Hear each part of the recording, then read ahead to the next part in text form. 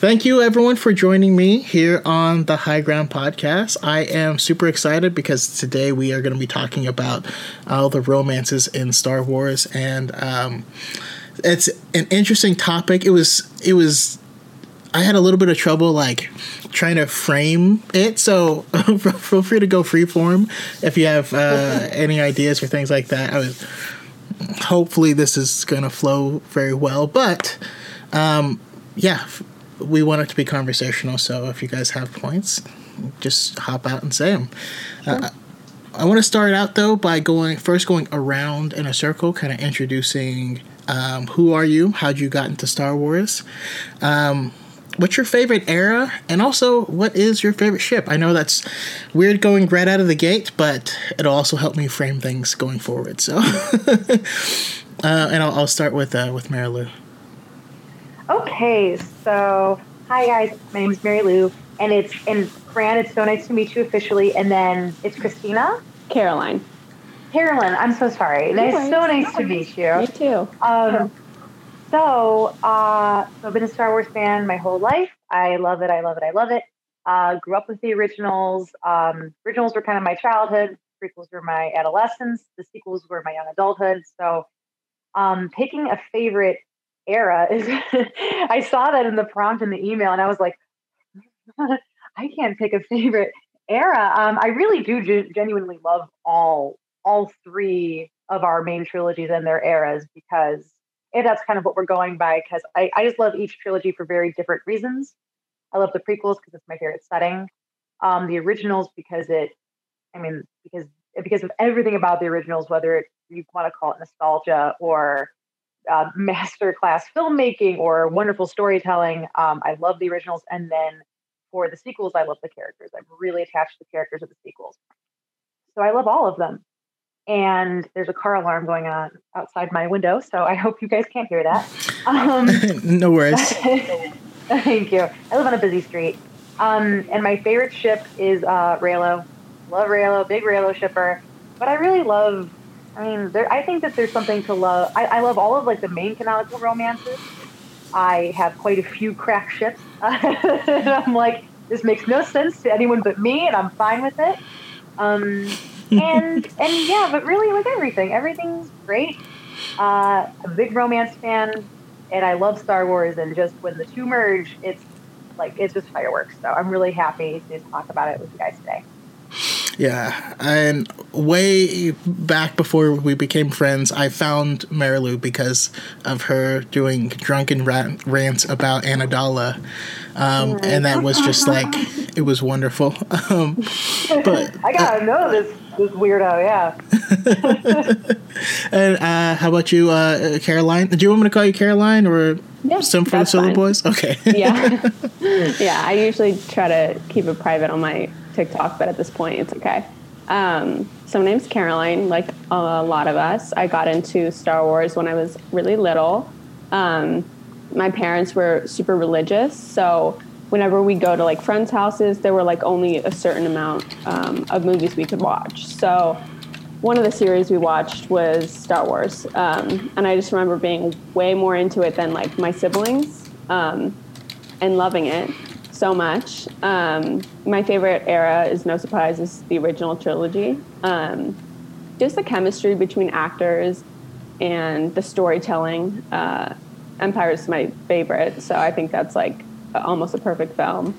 And then, no surprise either, my favorite ship is Han and Leia, and it always has been. So I used to rewatch their kiss in Empire so many times, and that's like a core memory I have.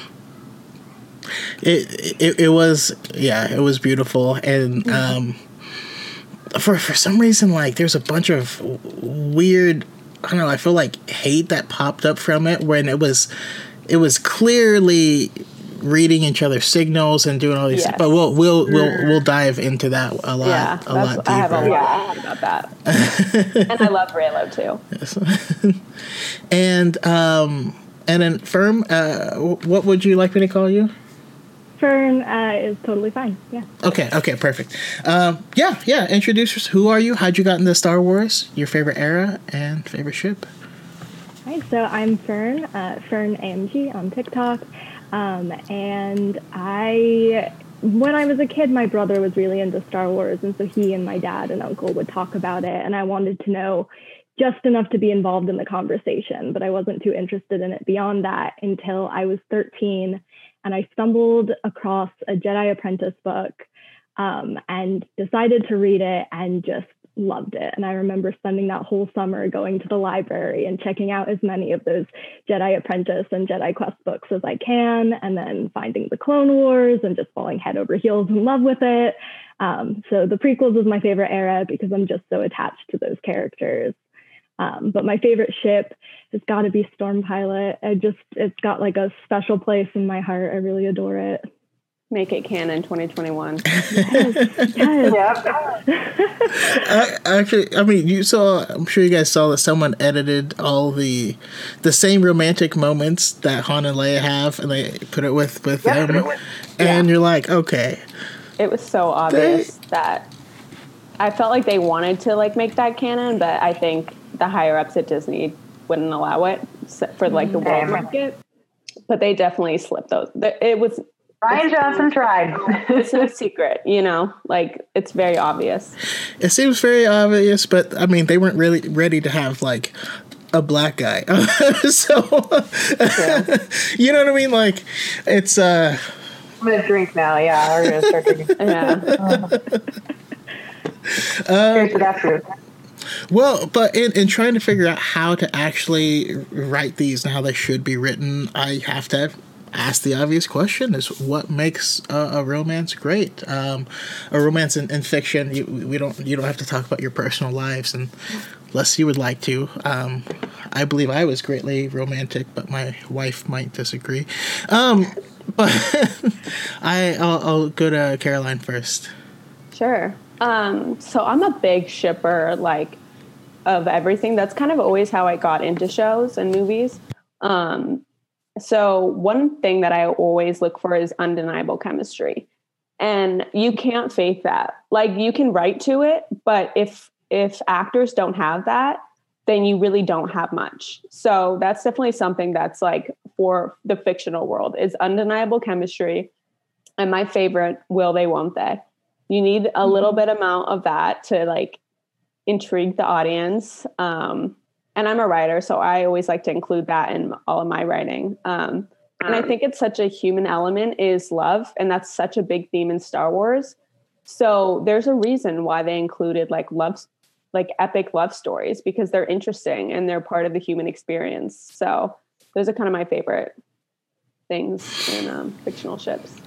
Yeah, and that's really like what sets Star Wars apart from every other science fiction universe, is because they were all about the science part, versus George Lucas created this very human, this very lived in world where it just focuses on like the interactions between the characters, and I think that's really what made it shine. But how about you, Fern? What makes a great romance? Yeah, I was thinking about this earlier. I was thinking about the Flannery O'Connor quote about the ending of a story should be surprising yet inevitable. And that's what I think I want from a fictional romance, something that is surprising. There is that tension. There is that will they, won't they? And yet it's inevitable when it happens. You can see why these two people are attracted to each other, what draws them to each other, and they make sense together.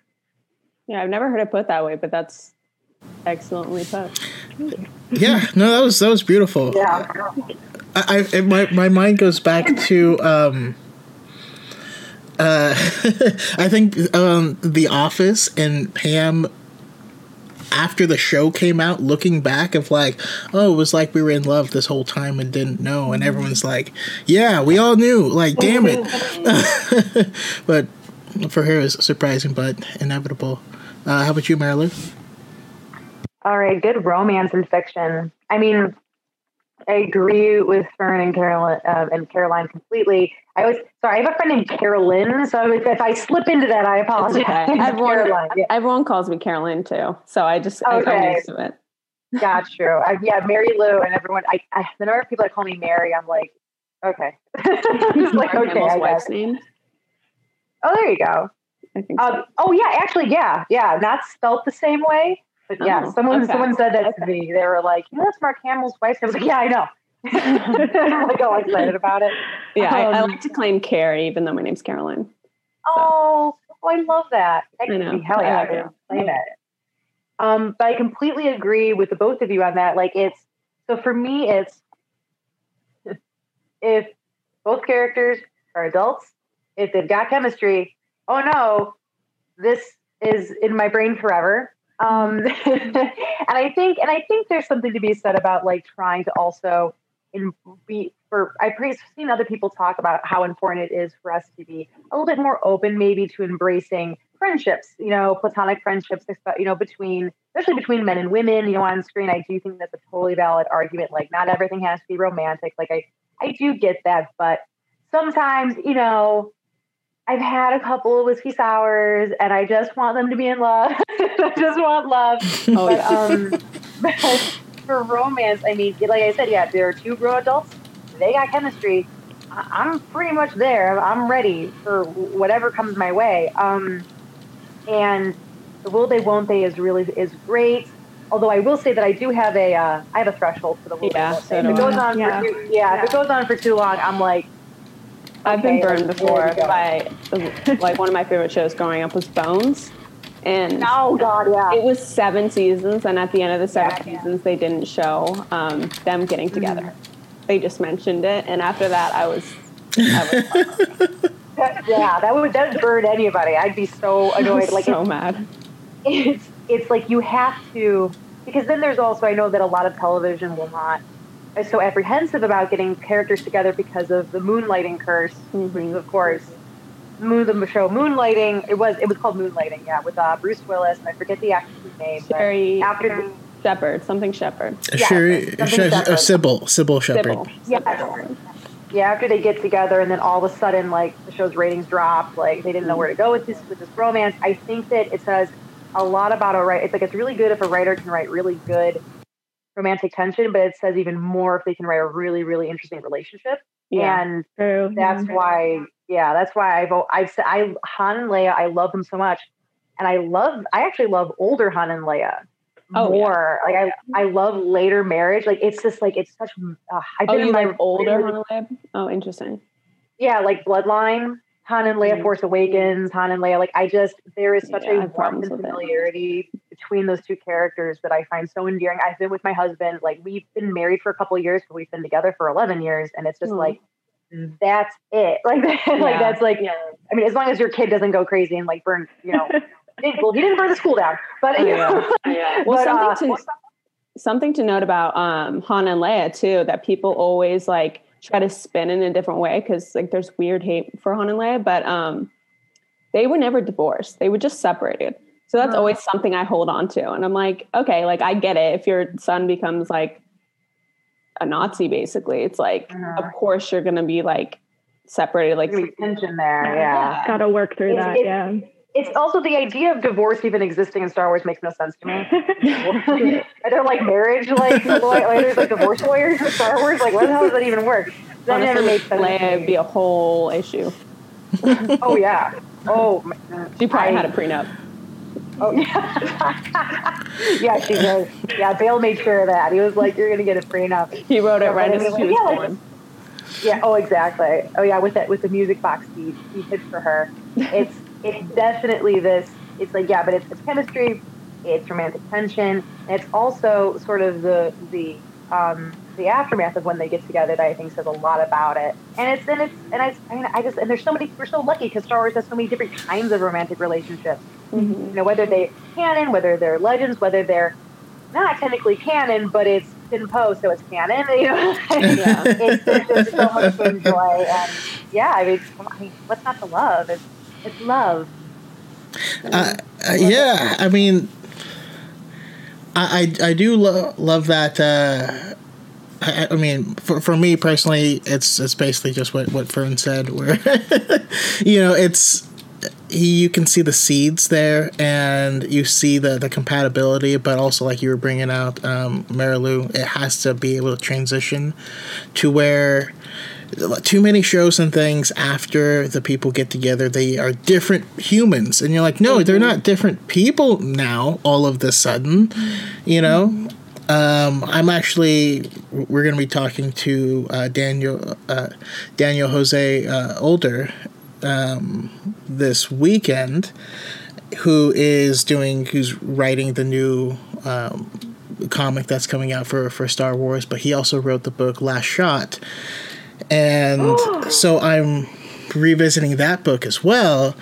And, you know, I love Hanale's relationship in that book because they both know what each other needs and fully accept them for who they are.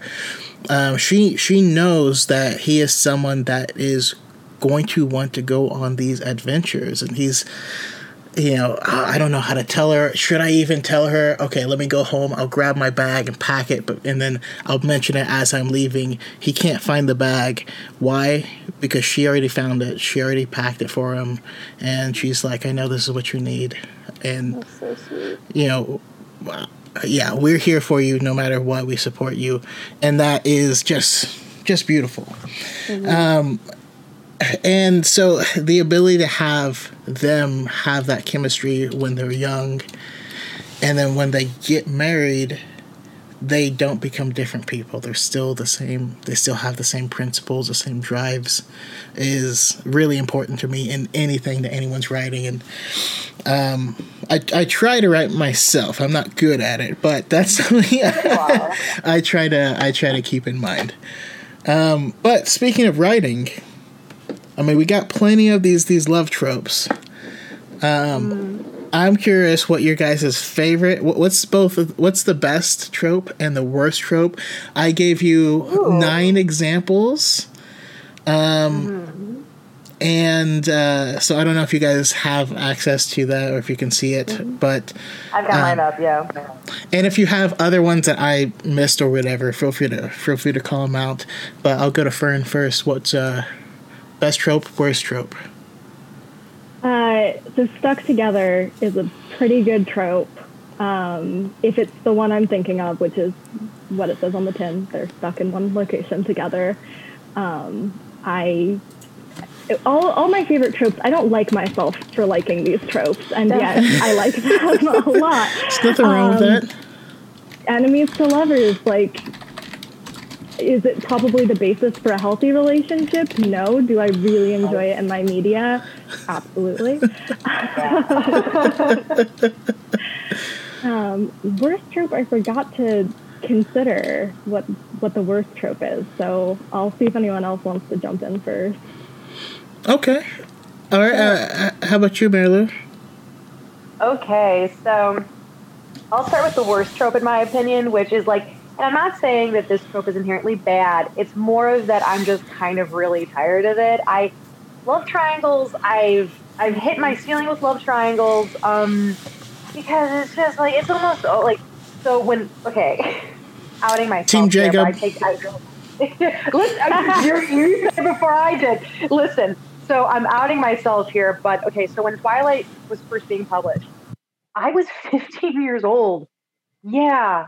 I read Twilight. Yeah, I read them all. I kind of I did fall off it, I think around when the 3rd book came out. I read it, but I was just kind of like, oh, what happens? Like, what's going on? But I really liked the first Twilight book. I was like, this is great. I'm 15. This is totally my lane.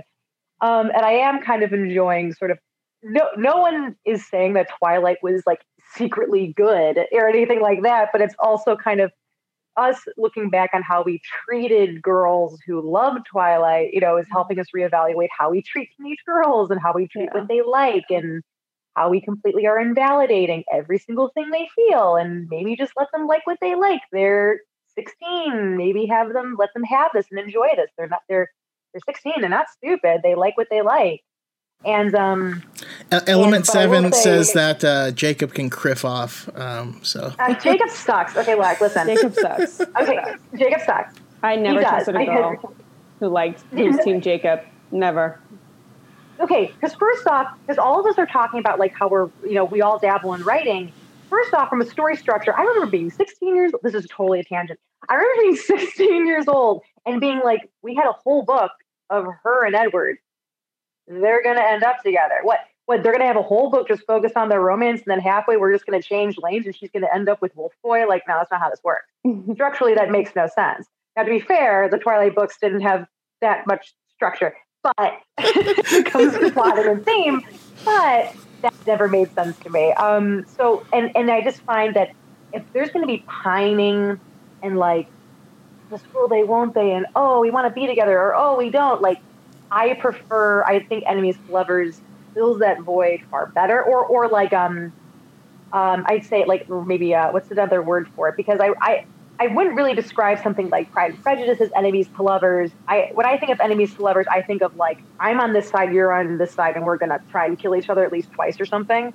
I would say like disgruntled, like, I don't like you, but you know, there's something about you I don't like, but then they learn to understand each other. I think that scratches that like pining itch that I have a bit more than a love triangle. Love triangles kind of run out of steam very quickly for me, especially if you can see where it's going. And my favorite trope, it's kind of a mix between stuck together and fake relationships. Okay. My favorite trope is arranged marriage. Oh, that's a good one. It's a good one. Similar kind of.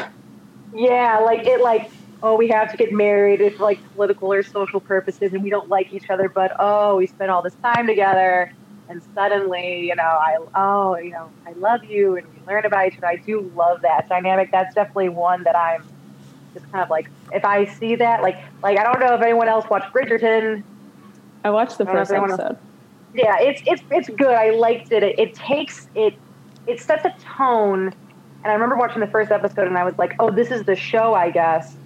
But then halfway through, the plot actually progresses like quite well, and I'm like, oh, we're actually kind of moving forward. It's not just pining for 8 episodes.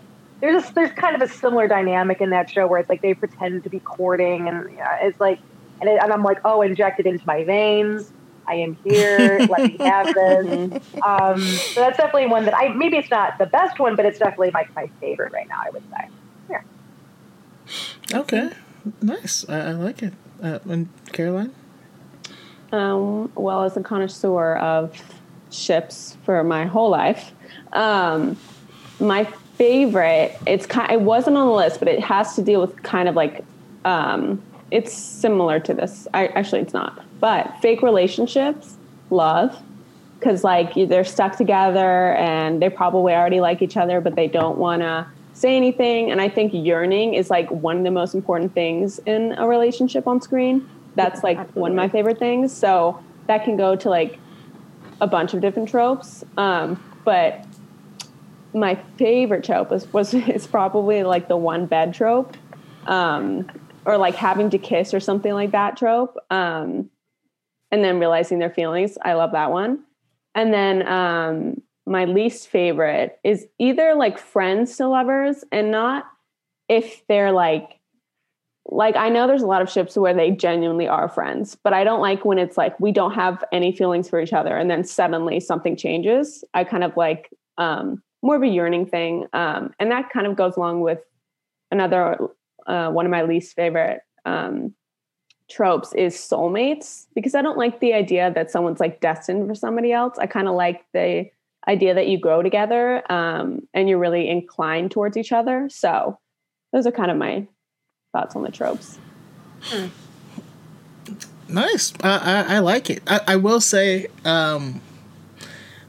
for me, I enjoy friends to lovers in the cases where they were childhood friends, and then there is there's a gap or a distance, and then they meet later. But no, there's no sweet. Like together all the time, and then one day you're like, oh, you know what we haven't done? Like dating other people, that just depresses me. Yeah. Like the girl shows up at prom in a nice dress, and it's like, oh, I love you. Like, no, that's not, no. That's not. No. That's not how it goes. I'm also just obsessed. I don't even know, like, I know this is a legit trope. I'm just obsessed with the word secret billionaire. I don't know why. When I read that, I laughed. And it's a trope. It's definitely like, oh, I'm rich, but I'm not going to tell you. Like, but I don't know. I literally saw number 2, Secret Billionaire, and I just laughed. I feel like they could have done that with Ben Solo if they were to make like an AU, set in our universe. That's kind of like I can see them doing. Oh, rich, sad Ben Solo has to take over the family. But I'm already making. Oh God, we have to stop. That'll be our next movie. Waiting to happen. Yes. Raise a waitress. Okay, I'm done.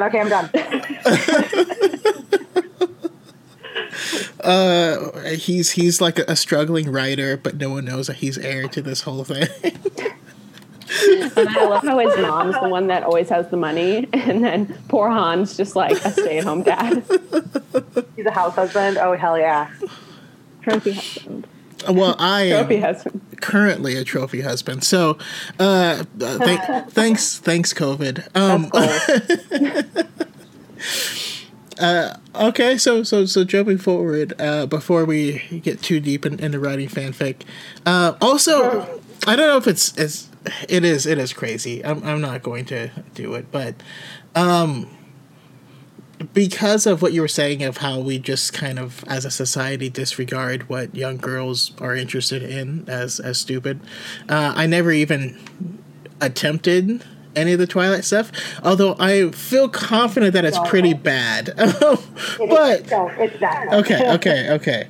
I went to the second movie on a first date. That's the worst one. And I almost died during just the introduction. Yeah. I mean, the movies are way worse than the books. Okay. Yeah. Good to know. Any of it.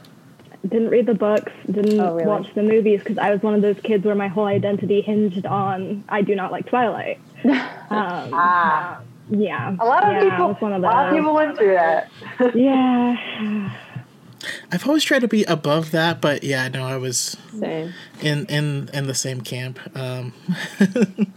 Although I was the only boy that openly loved NSYNC. My first 2 CDs I ever bought was NSYNC's self-titled, the one with "Tearing Up My Heart," which I can still play on acoustic guitar, and Big Willie Style. Will Smith's album with Getting Jiggy with it. I love those 2 albums. I'm just saying I'm winning already. So let's jump straight into the prequel era to get started. I wanted to talk about you guys' favorite ships. I named a few of them, so you guys can each pick one or two, and then we'll go around and kind of talk about them. But if I'm sure there's ones that I have not thought of, and ones that I probably don't want to think of, and. Yeah, I'm seeing one right now that's like making me upset. I apologize, but people have been saying it, and so I think it's important that we shame them. Okay. Yeah.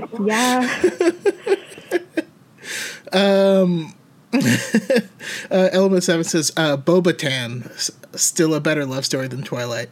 I love it. True. But yeah, prequel ships. And I don't know if you guys can tell, I just start with the next person each time. So this one I'm starting with Marilu, prequel ships. Okie dokie. Well, number one, what was really funny is at first I thought that said Obi-Wan Satine. I thought that said Obi-Wan in the Senate for a minute. And I was like, that one. I'm committed to democracy. Like, I stand for it. And I was like, that's unique. I'm into that.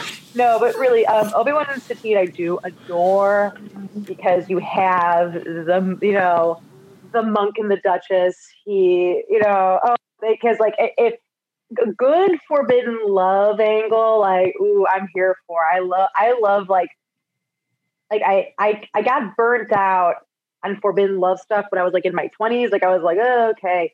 But as I'm 31 now, and now I'm like, if I get a good forbidden love angle every once in a while, it's perfect. It hits different. Yeah, it's like a really good steak. It's like you don't want to eat that all every day, but a good New York strip every once in a while hits the spot. So I do love Obi-Wan and Satine. I love their they have kind of the Han and Leia like bickering dynamic, which I really, really like. The episode Voyage of Temptation is amazing.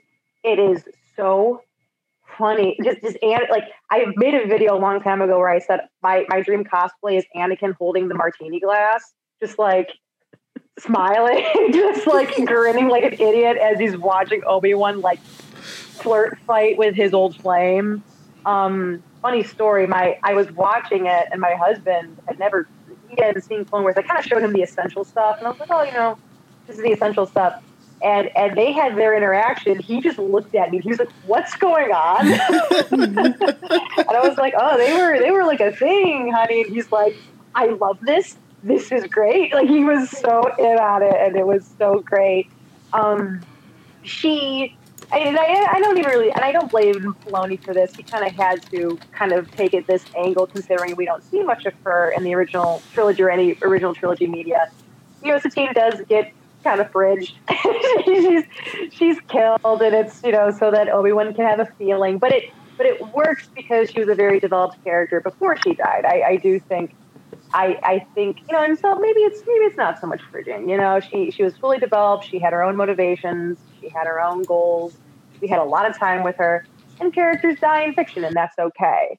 And I did think her death was pretty impactful, so I liked that. And just Brandon, why is Annie Soka on here? Why is this here? Because people bring it up to me, and it makes me mad. By this logic, Luke and Leia should be somewhere on this list. I'm just saying, okay? Like, by this logic. But we're just going to pass right past that. We're going to ignore it. We're not going to look at it. I've talked a lot about Amidala in the past, so I'll kind of skip over that. Obi-Wan and Padme is a very interesting ship. That was a ship that I wasn't really aware of until I joined TikTok. And I saw like all this like Obi-Wan Padme stuff. And it's pretty cool. I like, that's kind of a love triangle angle. I think that is kind of fun because it's not explicit. It's not what the whole story hinges on. It's just kind of this like sort of like hinted at kind of energy. Again, kind of leaning into like, the forbidden love angle and fun. And it does give cause for Anakin's overwhelming jealousy, which I know Obi-Wan and Pad, like the implication that Obi-Wan and Padme were having this affair was originally supposed to be implied to him in Revenge of the Sith. I guess that plot line was dropped. Which is fine, but it does make more sense that he's like, we don't need help from Obi-Wan. We don't need things from Obi-Wan. Like that makes it a little bit more sense in my opinion. It's still a fun ship, and those are great. Most of these are great, yeah.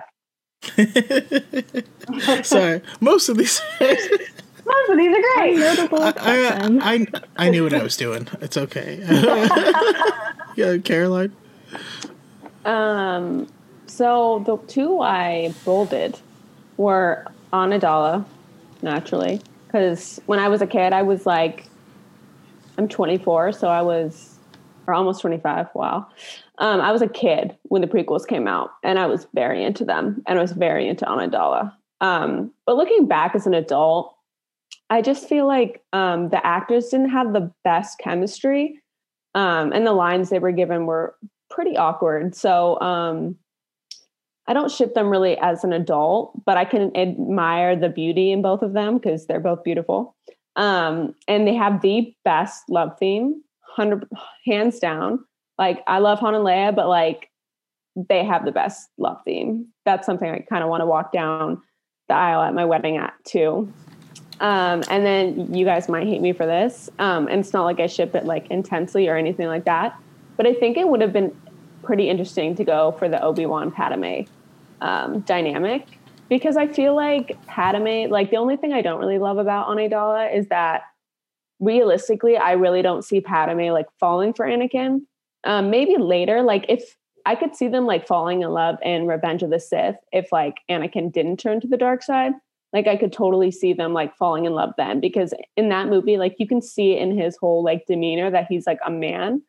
And she was like pretty much a woman since she was 13, she was a queen. So I could see Obi-Wan and Padme, and oh gosh, Ewan McGregor has chemistry with everyone. So I totally could see that. And this is like a weird headcanon, but like say Padme lived, I could see Obi-Wan like moving in with her and helping raise Luke and Leia and then eventually falling in love. So. Wow. Yeah. I've never even considered that, but that's. Right? I'm just saying. They both lost their great loves, so. Ooh. So it didn't put it on the list, but Element does bring up a good one of he says Obi-Saj, Obi-Wan Asajj Ventress. And then we also do know that Asajj Ventress and Quinlan Voss did the nasty. They were a thing and fell deeply in love as well. Something I completely forgot about when making the notes, so just want to toss that in there. It's a little monkey wrench. Also, Obi-Wan and Maul. I can see it. Maul and Kira. There's tension there. There's passion. Maul sure is obsessed. I'm just saying, he's really obsessed. Definitely something about constructing elaborate rituals to like have any sort of interaction with this person. It's just like not romantic, but yeah, passion is definitely the right word there.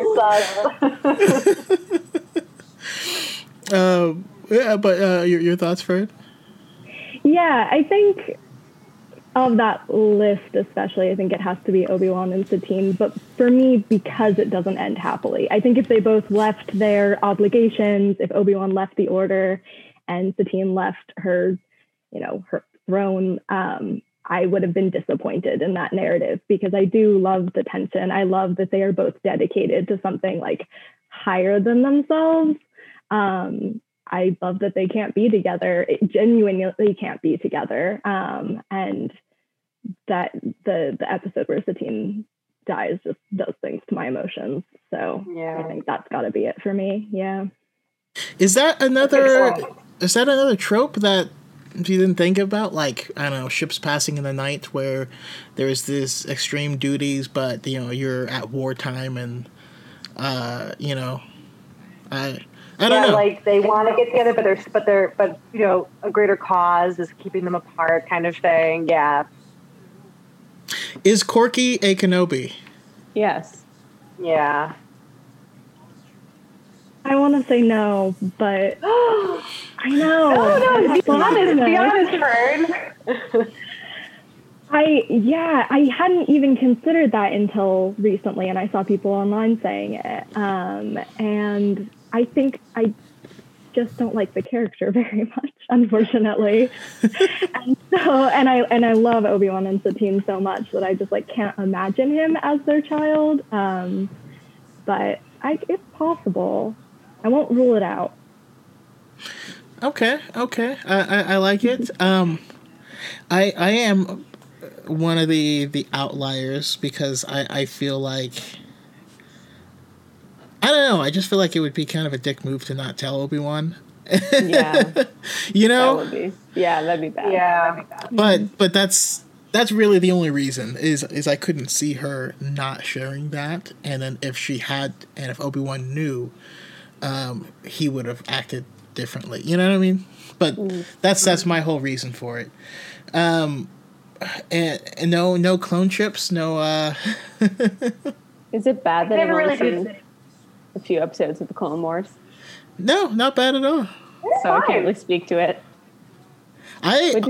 I always assumed that the clones were ace, probably by design to help. Yeah. You know what I mean? But the one did, defect and marry that Twi'lek woman. But all right, moving into the original trilogy. Who jumps at you guys with this one? This time I'm starting with Caroline. Let's see if you guys can guess. Yeah, Han and Leia, Avi. They're just so good. The chemistry is just I think they have probably the best ship in Star Wars. Because of their dynamic, you see the character growth in all 3 episodes. In the first episode, Han is doesn't want anything. He doesn't want commitment. He doesn't want friends. He wants money. He's very closed off. Second episode, he still kind of has those feelings, but he's super torn. And then they fall in love and he kind of commits. Then the third, in return, he steps up to the plate, which I think people forget about in The Force Awakens. And he's there for her. He does things to make her happy. You know, he's willing to give her up to Luke, which is like the ultimate sacrifice. And he's basically steps up as a man. And Leia softens through all three of the movies. And then the second ship is, I kind of love Lando with anyone. Like Lando is just, he's probably my third favorite character. I love him so much. I could see Lando maybe in Luke and Jin and Cassian. Oh, that is a sad ship. And they were just friends. So that kind of goes to show, like, they didn't fully, they didn't kiss at the end. They just hugged, which is really sweet. And they would have been a really sweet couple. Yeah. And they kind of strike me as one of those that potentially could have been, but so much focus on the mission that you can't take time to develop it, you know? Yeah. And their lives were cut short. Yeah. But how about you, Fern? What do you see in the original trilogy?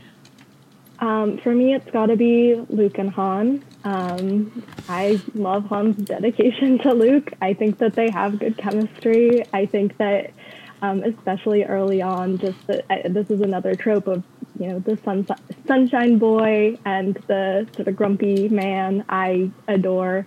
And I like the idea of Han being really confused about his feelings. Like, not knowing who he has feelings for, but he clearly has a type, and it's Skywalker's. Yeah. If Leia didn't exist, I would 100% ship Han and Luke, 100%. But I can't. With everything in me, my heart is just like, no. It's actually something I don't think I would ever want to be canon, because Han and Leia are just so perfect. But as far as what I'm drawn to and what I really enjoy is Han and Luke. Okay. There is that one, like, random lingering scene where Luke is like, hey, and he goes to tell Han something and then just doesn't, and it never comes up again. And I was like, what was he? Before I go off on this, like, death-defying mission, I want to tell you something. Never mind. Like, yeah, when Han's, like, leaning up against the Falcon. Yeah. He is so fine in that movie. In Empire? Yes. Oh. There's the Ford Peak in Empire. Empire Han hits different. It's different. I will say, I know it's from a book, but from this time period, we have Thane Kyrell and Ciena Ree from Lost Stars, and they are my the epitome of the friends to lovers, because they grew up together, went to the Imperial Academy, but then were kind of separated. And there's even, like, they even made a manga about it, and it's the most adorable scene ever when they've been separated for a while and then they first notice each other as, like, growing. And I don't know, if you see that scene in the manga, it's one of the most adorable things. You know, all of her friends like him, all of his friends like her. Neither of them can see why until they're separated for a while, and then they're like, oh, this hits different. But how about you, Marilu? All right. Oh, so first off, I just want to make sure, because of last time, my hair is leaning against my headphone. It doesn't make a sound, does it? No. I don't think so. Okay, I just want to make sure. Okay. Because I have, like, the side braid and it's, like, draped over my ear. Okay. So let's see. Originals. Okay. So I do, I love Han and Leia so much. So much love for them. So I do love Han and Luke. There's a song, Cardi B's song, Moneybags. There's a line in it where it's like, with them pretty ass twins, you look like Beyonce. And I always like Luke and Leia and Han just being like, oh, this is a problem.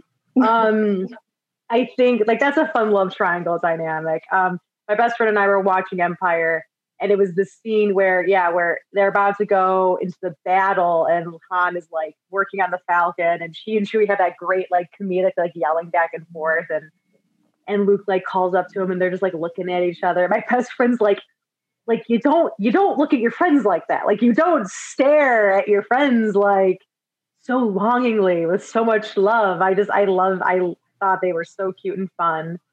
And who else here? I mean, C-3PO and R2-D2 are just an old bickering married couple. Love them. Love like just how they're just so cute. And then it's like, and it's so funny to me because C-3PO and R2-D2 have been like, there was never a quote unquote honeymoon phase with them. Like they were always just this bickering old couple. They always have been since the prequels, all the way through the originals, all the way through the sequels. Like they just bicker, and it's really, really cute. And I just think that they are absolutely adorable. But like I mean, just so many. So all of these are great. They're Lando in the entire galaxy. Lando just being a smooth talker. Love him.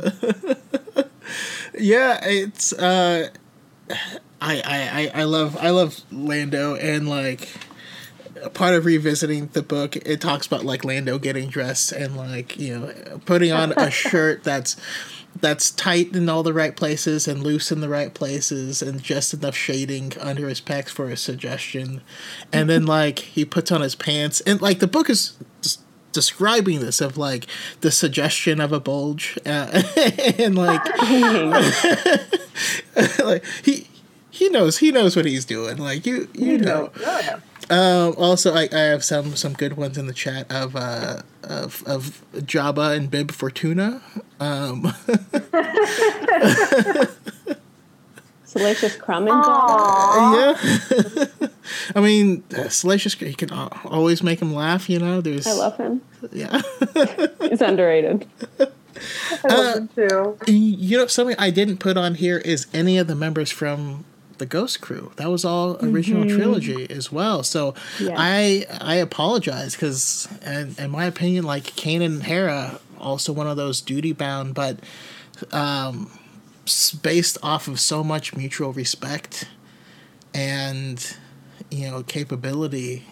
I do. If I were to categorize the healthiest relationship in all of Star Wars, like the relationship that it's all like, and not that makes it better or anything like that. Like this is fiction; it's supposed to be fun, but it's like if you're gonna pick like a relationship to model yours after, like I mean, Kanan and Hera are pretty great. Like they're pretty.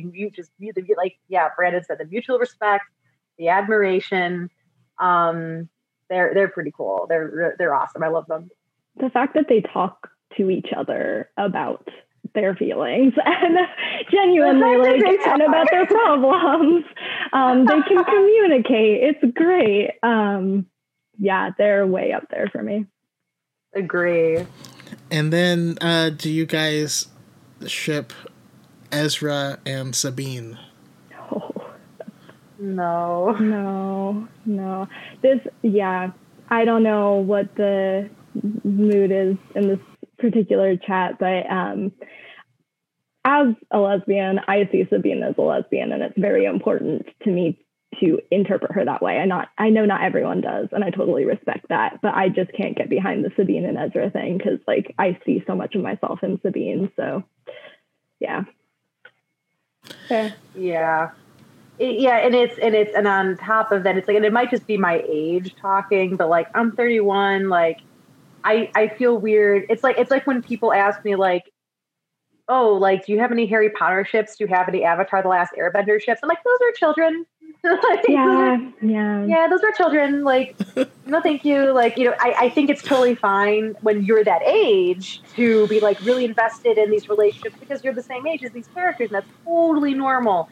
And I think viewing it as an adult, it's totally fine to be like, oh, you know, maybe they'll get together or something. But like assertively shipping characters that are just so much younger than me, it just doesn't feel right to me. So I like, you know, maybe, you know, I'm like, maybe in the future, you know, who knows? Like, but I do agree with you.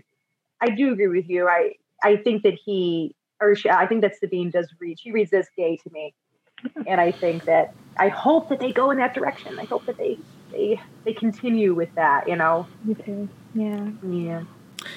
Yeah. So I mean, I personally am not a lesbian, but that's also how I read her as well. And especially because my older sister is gay, and like, so her relationship was very much Ezra and Sabine's relationship, so it does kind of make me a little uncomfy when that gets shipped.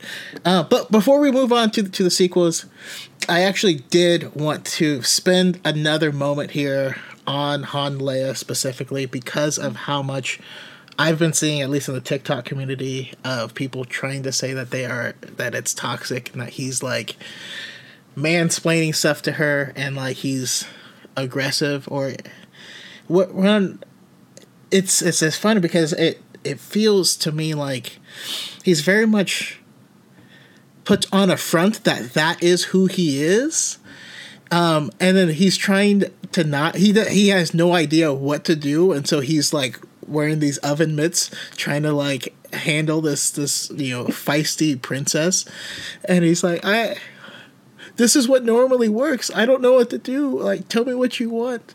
And he's respectful in the same way. But I'm curious, what your guys' thoughts on for it. Yeah, I mean, it really does bother me just because that was like a fundamental shift to me growing up. And I think people don't know how to separate Harrison Ford from Han Solo. Harrison Ford has made some mistakes in The Princess Diaries. Like, he shouldn't have pursued a 19-year-old girl when he was married and 33. Yeah, we all know that. But to put that on Han, like, I don't really ship Han and Leia in A New Hope, just because like he's not in a place to be with her. And she's not really ready either. So I don't really ship them in that. And he doesn't come off in the best light in A New Hope. But in Empire and in especially in Return of the Jedi, you see him make so many sacrifices for her happiness. And to me, like, people say the same thing about Reylo, which I get a lot more in Reylo, for Reylo. But for me, it's kind of demeaning towards women, especially strong women like Leia. Like, she can stand up to herself for herself. She is very capable and she knows how to say no. Like when Luke is trying to pursue her kind of in Empire, she basically makes it clear, like she kisses him to make Han jealous. But like, I really don't think Han is the type of character. We've seen him always do the right thing, especially in Solo.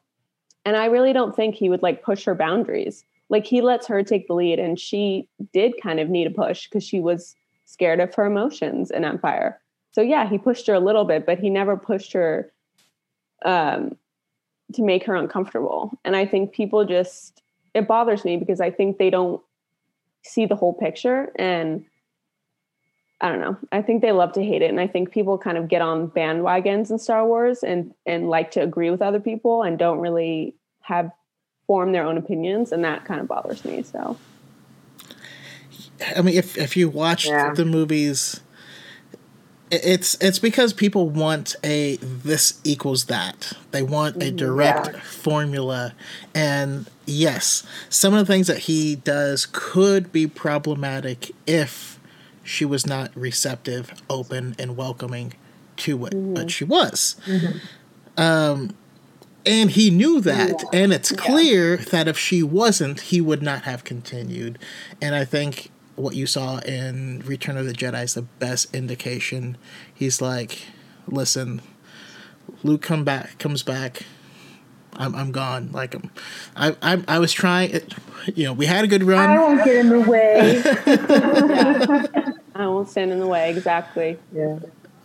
That says everything you need to know about a man. Yeah, and it's like okay. As someone who has been on the receiving end, and I think I know what a woman looks like and how she behaves when she's not feeling it. Like, Absolutely. Okay, like I have been in that situation, like not in a dangerous way, but just I've been in that situation. I think every woman's been in that situation. Mm-hmm. Yeah, Sadly. where a guy is is Han Soloing his way in Empire, and I am just Jabba the Hutting my neck in my face into my body, and I'm like, no. Like, I'm like, oh, no. Like, if Leia was not interested, she would have made it very clear that she was not interested. And at the end of the day, too, it's like, I do have a legitimate bone to pick with people that over police ships and are like this is toxic and this is good, and it's like, it's pretend, like it's supposed to be fun, like, and it's like, okay, so every single relationship ever in fiction and media needs to be healthy. It's like, well, no, like that's not the whole point. Like, if like art imitates life and vice versa. It's this. The whole point of fiction, at least in my opinion, is to see things like represented in ways that you normally wouldn't. What's the word? I'm a beer and a half in. Sorry, hang on. It's like seeing situations that you wouldn't be all that receptive to or welcoming to in real life, but seeing them made fictional, made fun, made big and bombastic. And it's like, should you fall in love with somebody on the opposite side of a war who's trying to kill you? No, you probably shouldn't do that. That's probably not a good thing to live by. But it's fantasy. It's pretend. If there's not conflict, whether it be big and galactic enemies to lovers, or just this like Han and Leia like bickering back and forth energy, like I just don't find that all that fun. Like, it's supposed to be fantasy. Like, let it be fantasy and let it be fun. And if people went through like a rule book of like, if she says like, obviously if a woman says no, that means no. You know, I've been harassed many times by men, so I get it.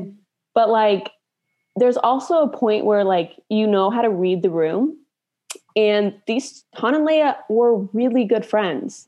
They knew each other extremely well. And if you read the book, the novelization, and if you read the script, it says explicitly clear that she had feelings for him and she was denying it, which makes sense for her character because she's lost everything. So like, if you can't go like, you don't want to be like if you're having a conversation, right? It's not hello, how are you? It's not the same. It's not a script written out, you know, it's improvisation.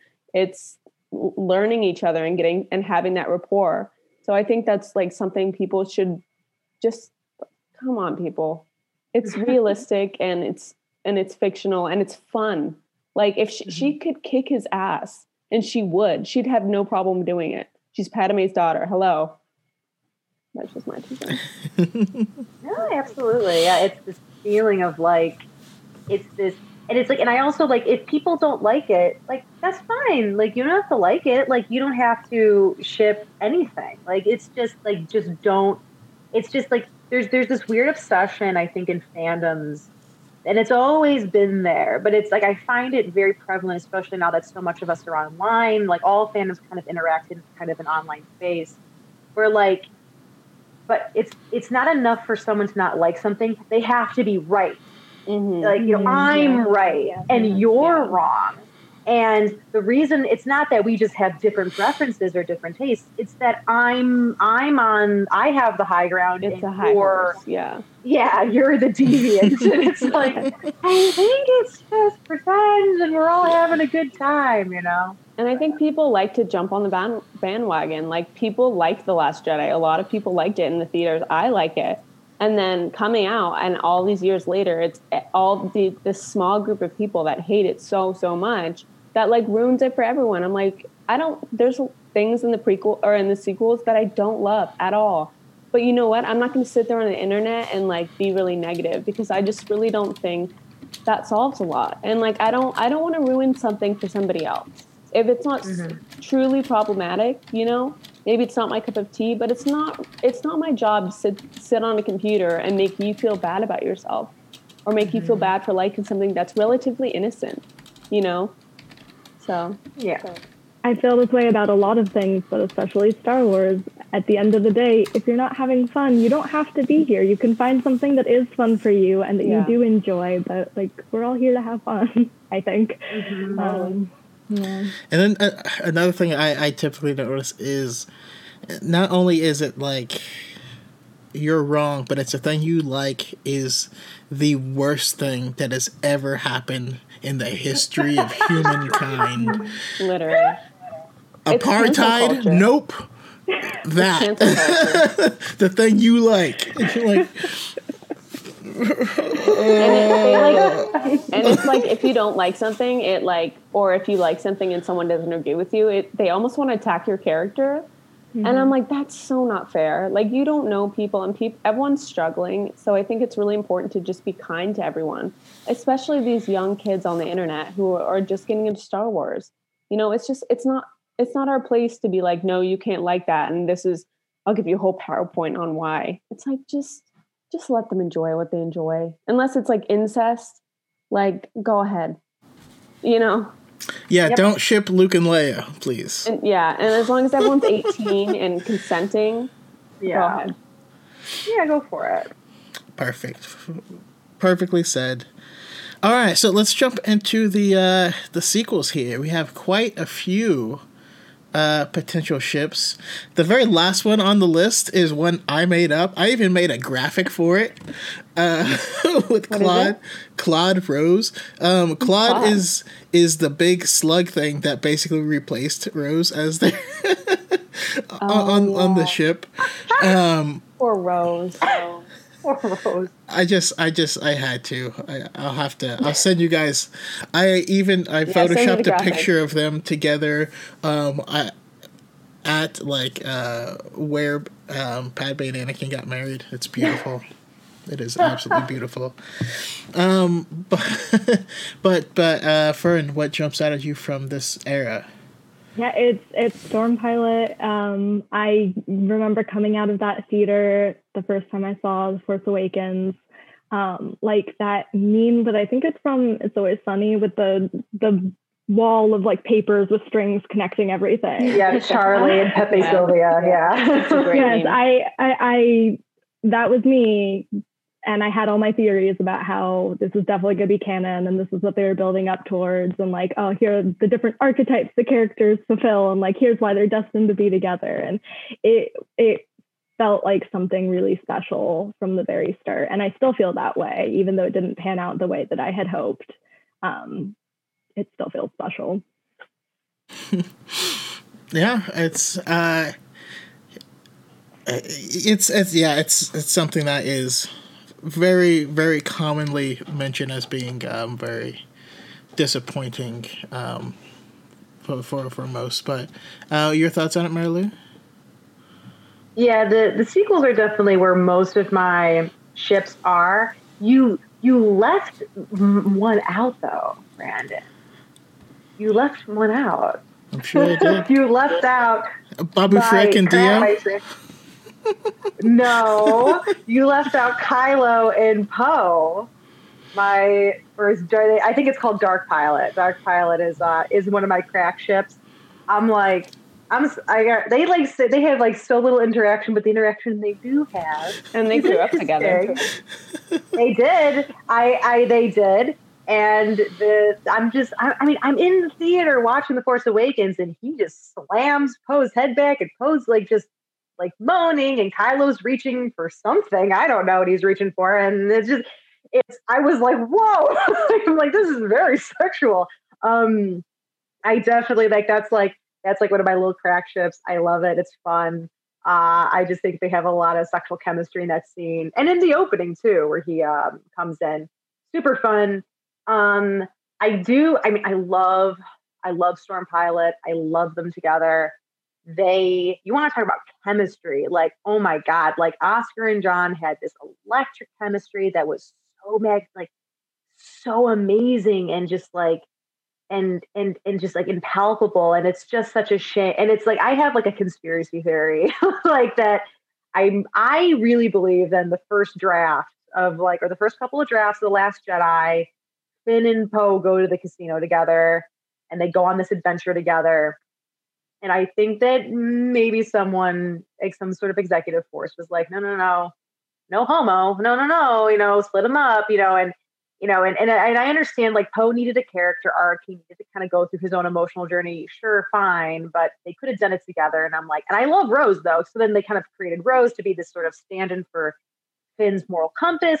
It worked out fine. I really love Rose, but I just wish we got a little bit more time of those two together. But I do love Storm Pilot. And I think, and when The Force Awakens came out, I liked Finn and Rey. I thought they were super cute because they had that friendship dynamic. It was kind of like this puppy love energy especially with Finn and her. And I thought they were cute, but it ultimately but it wasn't anything that I was like shipping though. I was just like, oh, they're cute. If they end up together, that's super cute. It was after The Last Jedi that I really went all in on the Reylo train, and I was like, whoa, whoa, what's all this? And I love Reylo.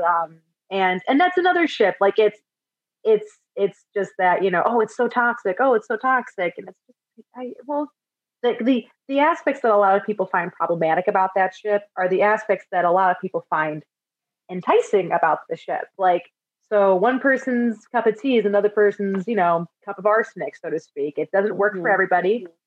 Enemies to lovers is not a dynamic. It's like pineapple on pizza, Yep, it's pineapple on pizza. It's some people love it, some people hate it, and that's totally fine. And it's just all in how we treat each other and how we speak to each other regarding it. If you ship Reylo, you're not some weird brainwashed, you're going to marry someone who's abusive. Whoa.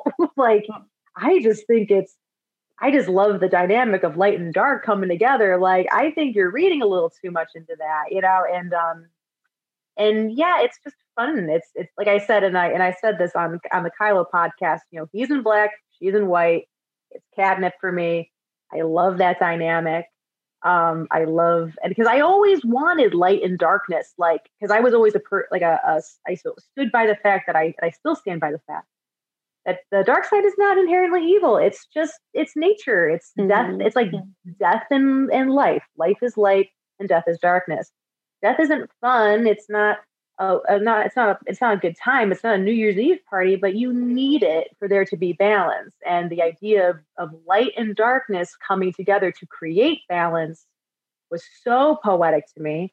I loved that dynamic between the two of them, because the prequels, it was all about there's too much light, so darkness rises. The original trilogy is there's too much light, or there's too much darkness, so light rises. And then the sequels are all about light and darkness coming together to create balance. And that dynamic was just great. But I love it. But there's so many ships in here that are great. And what you described is how we got Oreo cookies, and those are wonderful, Who doesn't love an Oreo? No, when you were saying that though about darkness not necessarily being evil is also really touched on in the Mortis arc in the Clone Wars, because the son in there wasn't evil until things started progressing, and he got that way, but he wasn't that way initially. And yeah, so I mean, dark doesn't have to be evil. It could just be like shopping at Hot Topic and and being weirdly obsessed with the Haunted Mansion ride at Disneyland. There you go. There's so many out there. Harm in that. If you have a Jack Skellington tattoo, you're one of those people. That's all I'm saying. How about you, Caroline? So the first movie, The Force Awakens, I didn't really ship anybody. I could see where they were going with Rey and Finn, and I just thought they were friends. I never saw the chemistry romantically for them, so I was taken aback in The Last Jedi. I was shocked. I did not like Kylo in Force Awakens at all. And then Rian Johnson did such a good job of bringing out Kylo Ren's character, and especially Adam Driver. It's a testament to him. So kind of the whole time I was watching The Last Jedi, I was just like, wait, do I think he's cute? And then I was like, wait, do I ship them? It was a weird coming to moment, because in the first one, I literally hated Kylo Ren. And then I was like, wait, I kind of like that they see the good in each other. And enemies to lovers is so good. And something that I always think of, and maybe this is me going on like a feminist tangent, but I think if the roles were reversed, nobody would have a problem with Raylo. Yep. Because people think that, like, people always want to say, oh, like, he was abusive towards her. They were enemies. I mean, duh. And like, and Rey can stand her ground. She's a Palpatine, for crying out loud. You know, like, she has power and she held her own. She hurt him too. So like, of course there was like, but then in The Last Jedi, he doesn't attempt to hurt her again, nor does he in The Rise of Skywalker, really. He's still trying to turn her. So I get why people have a problem with it, but I just think they had the most chemistry of anyone in the sequel trilogy besides Storm Pilot, who I also think had really good chemistry. And just a fun dynamic. Like, we hadn't really seen a relationship like theirs, and they kind of just made sense together. So yeah, but I kind of, if polyamory exists in the Star Wars universe, I could see like Finn, Rose, and Poe together. Oh, okay, that's cute.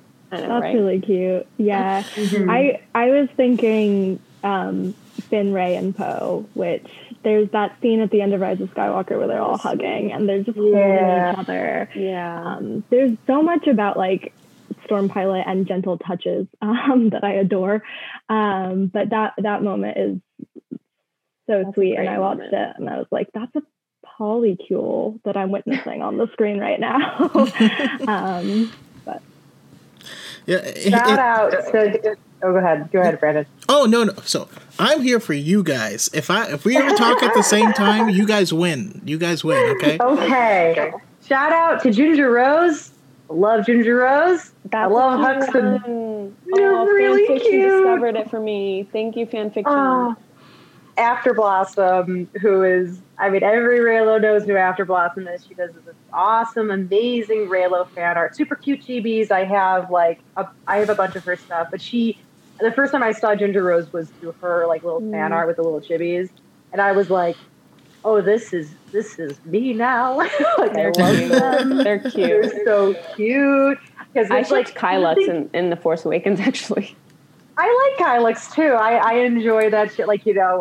Just I hate you. Like, I hate you. Like, it's really fun. It's there's just so much. There's so much to love in terms of ships. But it's also like there was a video in my drafts for a long time where I was like talking about how like there are different types of ships. Like, there are ships that are just like really cute. Like, Ginger Rose to me is like just this really sweet, like, let's hold hands in a field of flowers. And then you have, kind of like these ride or die ships. You're like, oh, I just want them to be together and happy. I want, Finn and Poe to be together and happy. I want Rey and Ben to be together and happy. And then there's the dark ships where it's like, I'm not interested in Kylo and Poe having a conversation. I'm just interested if they're horizontal. Like, that's all I really care. Mood.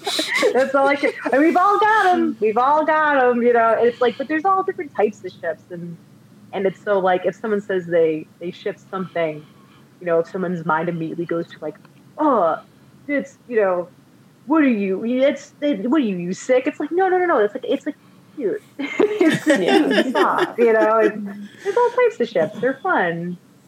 So I share your thoughts, Caroline, with The Force Awakens specifically, because when Kylo Ren first takes off his masks, and I've said this before, I thought he looked like a wet dog.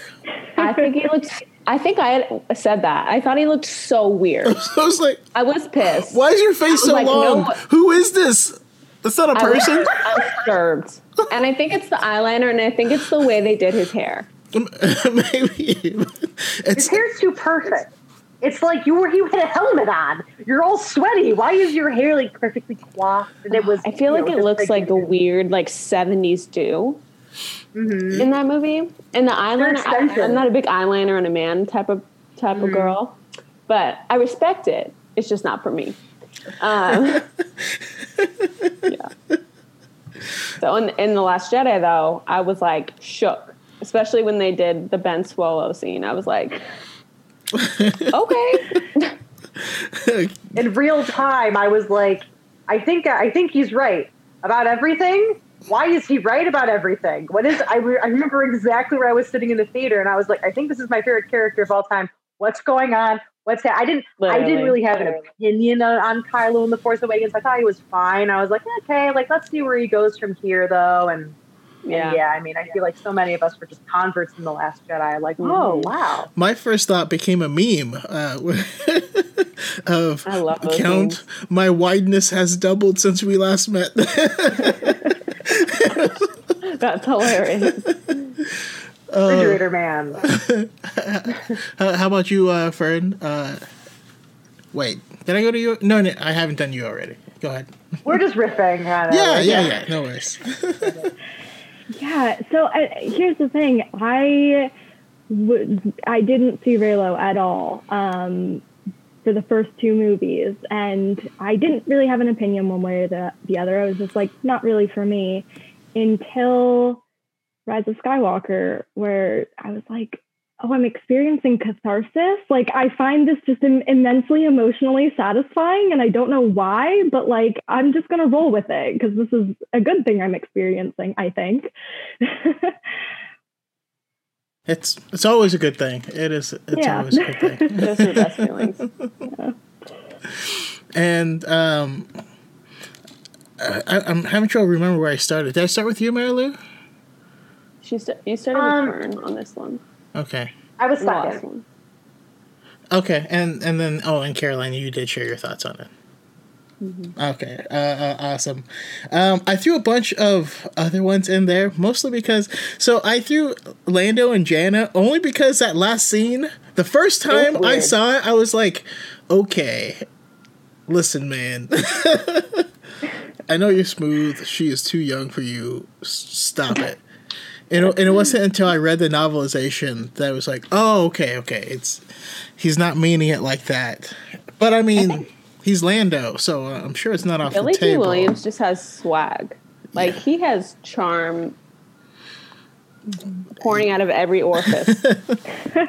Which is why the last one had Lando and the galaxy at large. I should have kept that on this one because it's still true. Some things just never change. I also threw Hux and Chewbacca up there just for discount. Bo-Katan, Hannah, if you're watching, that was squarely aimed at you. She's trying to make that a so hard. but I mean, for me, okay. So this is, so being. I'm black, if you haven't noticed. And so No. When The Force Awakens happened and the thing with Finn and Rey was teased, I actually really liked it because all of my life they always took the black lead and put him with the Hispanic or the Asian girl. And that's always been the thing throughout media, you know what I mean? Even back to watching Hey Arnold in the 90s when he's going after Gerald's going after Helga's friend, I can't remember her name, and so I was like, oh, are they actually gonna do it? but no I which like is the idea okay. of them. But I do prefer them as friends, and I do think that also needs to be normalized, is that you can actually be friends with someone and not try to make it into something else. We have this, it's the common like patriarchy harms men as well as women. Not as bad, but definitely harms them. And I know plenty of guys. One of the reasons that there's a lot of guys that are like douchebags and stuff like that with women is because they're literally the only reason that they're dating a woman is because they have no one to talk to about their feelings, and it's only acceptable to talk about them with a woman. and it's like, you don't need a girlfriend, you need a therapist. Like, Yeah. you know what I mean? There's some friends who aren't assholes. Yeah, friends who won't make fun of you if you're having a hard time or you need help, you need to talk to someone about your emotions, and you don't want to be called gay, which is also, having that as an insult is a whole nother problem. But we're it's like this, it's a cake of It hurts garbage. everyone. It really does. Yeah. Because then it forces women to be, these emotional managers that have to manage the men in their life, whether they're straight or they're bisexual with a man or pan or what have you, they have to manage their emotions. And there's a lot of stress on them, and then it's a lot of stress on them, and it's awful. It's a kaleidoscope of nightmares. But going forward, I have to ask, is there any cross-era ships that you guys have thought of? If this person met this other person, what would happen? If Padme met Poe, how would that shake out? Because I actually do ship that. Even though, she's wildly successful for her age, I think he's just that smooth and charismatic. You know what I mean? Like, there's no way he would have Leia dynamic. Yeah. There's no way he'd have trouble talking to a princess, and he would just, like a queen, former queen. But yeah, what do you guys think? Go to Caroline first. So it was kind of hard for me to think, just because I feel like each trilogy has such a vibe and such good chemistry within it. But kind of something I thought of would be if they were both the same age and they were both like teenagers, I could see Luke and Ahsoka would be kind of sweet. Yeah. I think that'd be kind of sweet. And I could also see kind of like Rey and Anakin, maybe. Okay. Maybe. Yeah, but none that like stood out to me. I did not consider Luke and Ahsoka, and I like it a lot. It's like a lemonade on a hot day, of a relationship. You know what I mean? Exactly. I could see them being like teenage lovers. Yeah. It'd be kind of sweet. First loves. How about you, Fern? Well, I just sort of building on that comment, if they were the same age, I could see Ahsoka and Rey, honestly. I think that they would complement each other really well. Yeah. Also, I mean, obviously not the same age, but we don't necessarily know that she's dead. But there's that's a whole side topic, and a cartoon that Dave Filoni drew with Lord of the Rings references. I love that picture so much. It was my phone background for a while. And Marilu? It's hard because I feel like Luke, because this one's kind of tough for me because I just inherently am drawn to pairing Luke with other sweet little sunshine people, just because I think it'd be sweet, even though their dynamics are very different. I want Finn and Luke would be so cute. They would have the best relationship. Oh, that'd be cute. They would be so it would in theory be bad for fiction and television or movies because there'd just be no conflict. Yeah. They would just be super cute for each other and be just a mutually supportive couple and be so sweet.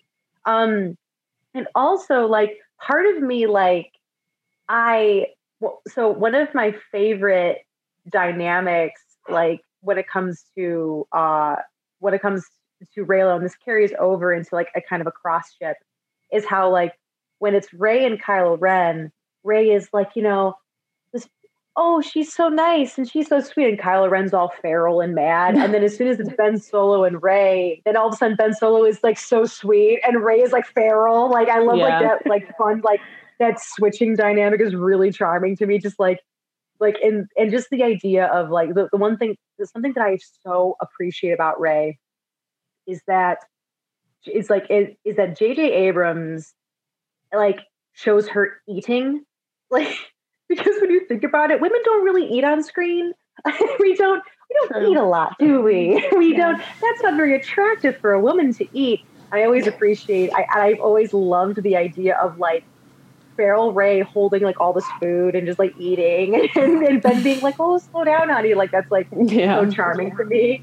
And I really think that like Farrell Ray and Luke would be really cute if they were the same age. Like, just like Luke. I just thought that too. Yeah, Luke just kind of being like little sweet sunshine boy, and Ray being like, "Did you give me a sandwich?" Like it's just like that dynamic would be really funny. And yeah, so those cross ships are really fun. It's also just because like as much as I love Luke I like Luke not being with anyone in a lot of ways because it keeps his sexuality open to interpretation. It keeps it leaves him fluid. as a self-insert, a proper self-insert. Definitely. Like everyone can be Luke Skywalker. Mark Hamill has said before, he's like, if you think Luke is gay, he's gay. Like, that's totally cool and awesome. But at the same time, like, I also want Luke to be happy because I love him so much. So I'm like, oh, someone get with Luke, whoever it is. But I love him very much. Those are fun. And, so I know you haven't checked it out yet, Caroline, but for Fern and Marilu, Avar, Chris, and Ahsoka, Element wants to know what your thoughts on if they met. I could definitely get behind that. Yeah. I think there's... From Light of the Jedi? Sorry, I thought you had read it. Oh, I haven't started Light of the Jedi yet. Okay. Because look, this is what happened. Like, no. Sawyer's like, no, I'm just being silly. Sawyer's like, you got to read Revan. I need someone to talk about Revan with, and I'm like, okay. So like, I'm still like kind of figuring out where I want to go next after I have like 2 more chapters to read them. But as soon as I read Light of the Jedi, I will for sure give my input on that. I trust Fern's judgment though, for sure on that.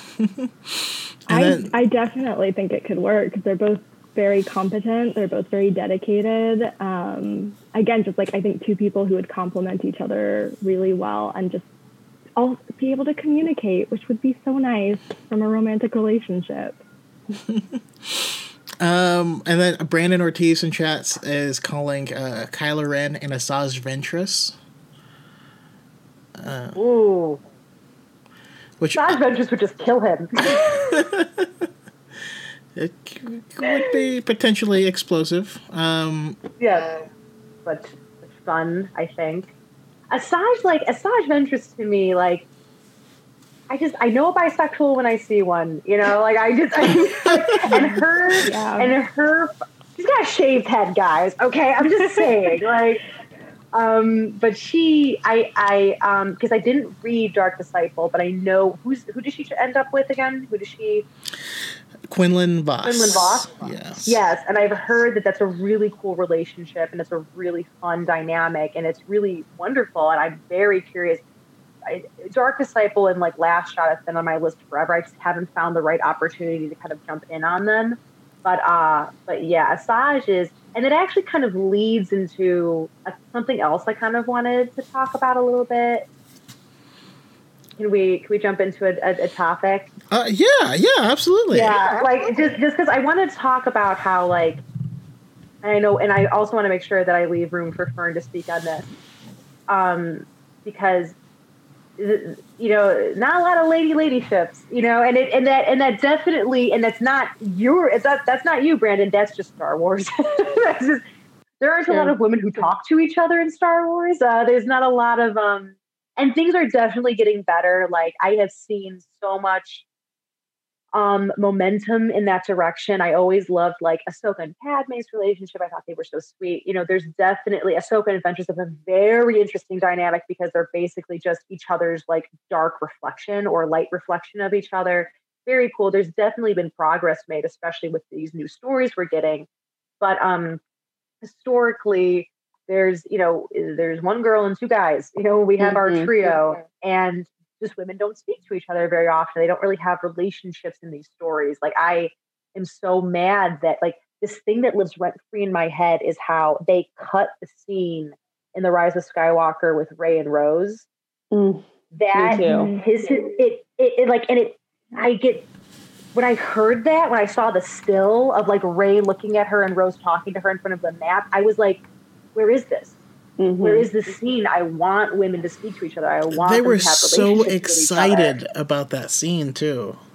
And Kelly Marie Tran, like, I've seen the clip of when she and Daisy meet. Like, I don't know if it was their first meeting or whatever, but when she and Daisy kind of converged on the red carpet for The Last Jedi, like, Kelly like breaks down in tears and they like hug each other for the longest time. And I'm like, where is this? Like, where is this dynamic? They would have been electric together. And I want, and there's definitely something to be said. Like, I have a lot of opinions on,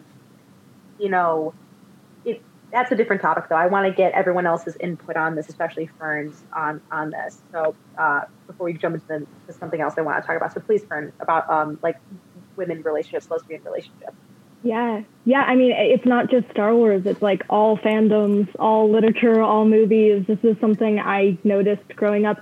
And I was thinking about this earlier on this evening, how I didn't read Twilight, and I was very anti-romance when I was a teenager. And it wasn't that I was actually anti-romance, it's that I didn't relate to these straight romances I was seeing. I didn't yet know I was gay. Things sort of fell into place after that. And it was mostly male ships that helped me come to that conclusion, because those female ships just did not exist. So I was also thinking of Rose and Rey, who have the cutest ship name in existence, Rose Rey. That's adorable. And I was really hoping to see them interact and see them together. And the fact that we were robbed of that seems like such a shame. But it's not just Star Wars, it's everything.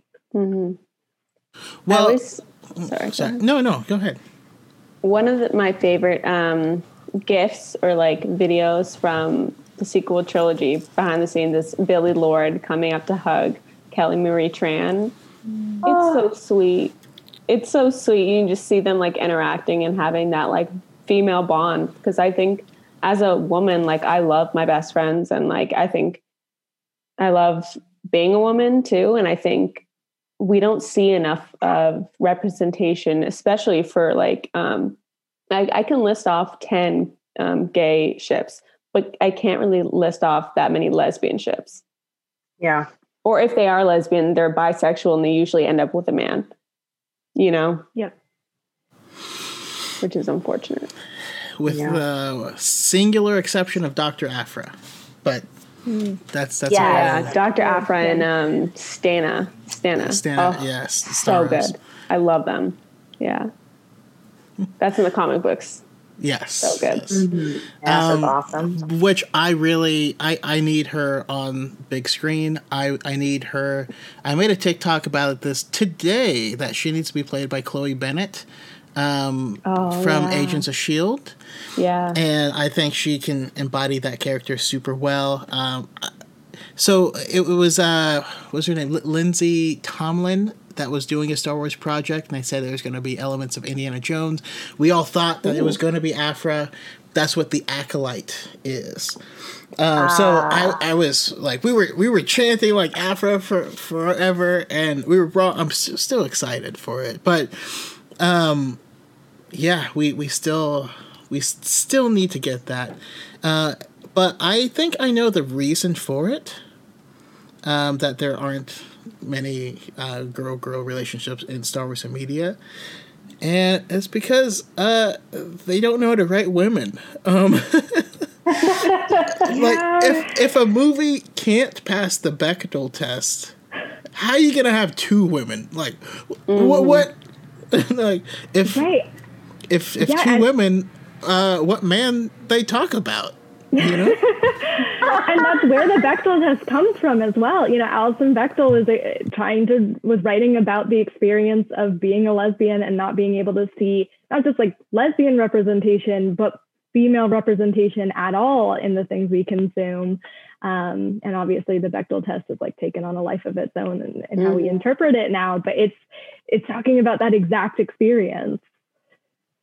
Something I always think about is Carrie Fisher. One of her many great quotes is she said, women are like over qualified seasoning in a dish. You know, we only need a little bit of it apparently, but like we're always like overqualified when we are like taken into consideration. And that's definitely apparent in film, because as a woman in film, there are a lot of male creators, and that's awesome because some men can write really good women and vice versa. But I think it's, again, like you want to get everyone's opinion and everyone's perspective. And I love seeing those badass women in Star Wars. That's something that I fell in love with. I fell in love with Leia. So it's like, it makes, that's should be part of the equation. Yeah. And you always say thank you, Brandon. It's like, one of the things I always found so frustrating about it's like, I love Star Wars so much. It's such a huge part of my life, but it's like, I find that this franchise has a very hard time branching into just letting, like, we have some amazing female characters, but they are always, most of them are always intrinsically kind of connected to the men in their lives, which isn't inherently bad, but it's just very like, you're not letting them just be these characters on their own. And Rey, and Rey's not a perfect character. I love Rey so much though. And it's like, yeah, she's romantically linked to Ben. Sure. But it's like, this is her story. She follows the heroine's journey. It's her story. It's her identity. She chooses to take the Skywalker name. It's about her. And I really will forever appreciate that. And that represents a step. It's definitely a step, but it's like this, I forget my point, but it's this, it'll come back to me later. Brandon, I'm pulling a U where I had a point and it fell out of my head. No worries. Maybe I'll help you by maybe help by talking. Yeah, go ahead. But there's a lot of cases where we're making progress with representation, and it irritates the crap out of me when people take it out of context. Like John Boyega's interview with GQ, he's talking a lot about how we can't bait and switch. Like, we've made some progress. The fact that he was in it as a headline character in sci-fi is new. You know what I mean? Like, that is progress. But they chickened out at the last moment in quite a few ways. So yes, that is progress, but it's not enough. We're not there yet. Yeah. And that's what we need to continue working towards. But we're slowly getting there, and it's slowly infiltrating different parts of media. Again, the book Last Shot that I'm revisiting, it's actually something we're going to talk about with Daniel Jose Older this weekend, because it's funny, I didn't even pick it up when I read the book the first time, but they hire a pilot named Taka, and he's... Oh, I screwed that up. Taka is non-binary. And it's, and it's just kind of casually tossed in there. But I liked the fact that wasn't, that's just a footnote on who the character is. It's not their defining quality, and so they didn't spend a whole lot of time trying to hammer you on it. But they're working on it, slowly getting there. Yeah. And as someone who, myself personally, I don't know why, all of my favorite characters tend to be women. Always. Like, Jaina Solo is my favorite Star Wars character, hard stop. Always has been.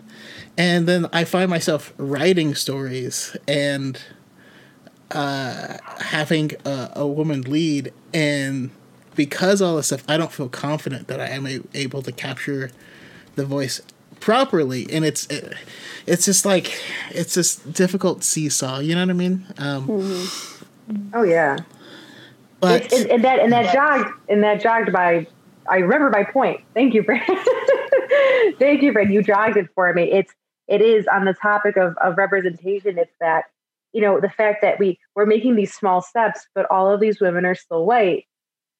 Padme and Carrie and Carrie and Leia and Rey are white, and they're pretty heteronormative. And it's like, what hope? Like, we got to keep pushing this, though, because what hope does a woman of color have in Star Wars? Like, look at the reaction to Kelly Marie Tran. Look at, like, it's and queer women in Star Wars, or God forbid, a queer woman of color. Like what? They exist? Like, yes, Star Wars, they exist. Yes, media, they exist. And it's... But you're pushing an agenda. The Force is female. Women are people? What? This is an agenda. And it's just like, and so for me, it's progress, but it's not fast enough. Like, I need Star Wars to make more of an effort to include women of color in leading roles and also, like, men of color too, because there still is, like, I'll never forget when the Force Awakens trailer came out and Finn was the first person we saw on screen, and I was like, oh, cool. That's really cool. Like, awesome. I can't wait to see this movie. And then you go to the comments section and it's just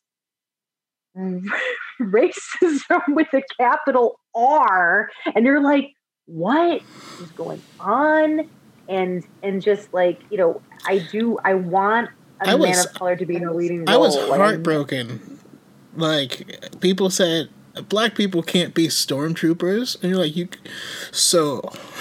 If you're out just recruiting soldiers, I don't know, it's so weird. There are blue people in Star Wars. There are aliens in Star Wars. People are very ignorant. And sadly, I don't even know if it, like, I don't know. I think there's people that are definitely, like, have a bad heart and, like, are racist to the core. But I think a lot of it is ignorance and, like, it isn't shown enough, and when it is, sometimes those stories like they hit you over the head with it,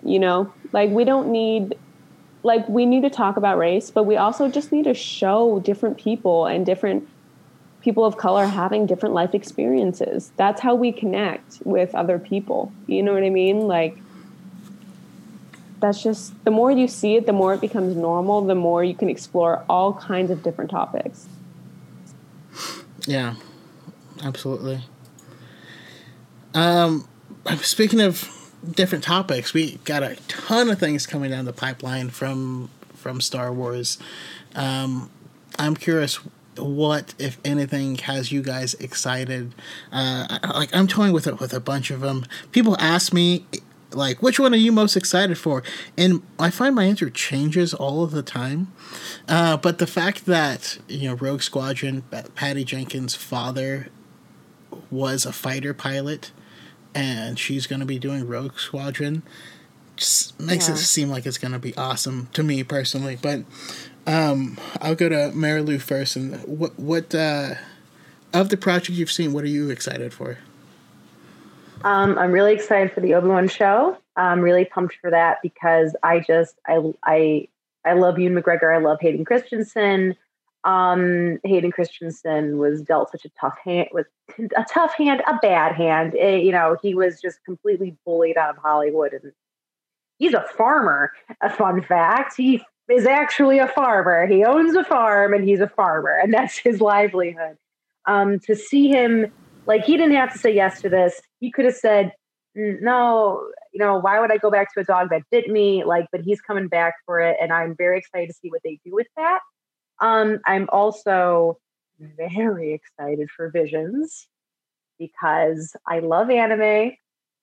Star Wars is anime as fuck.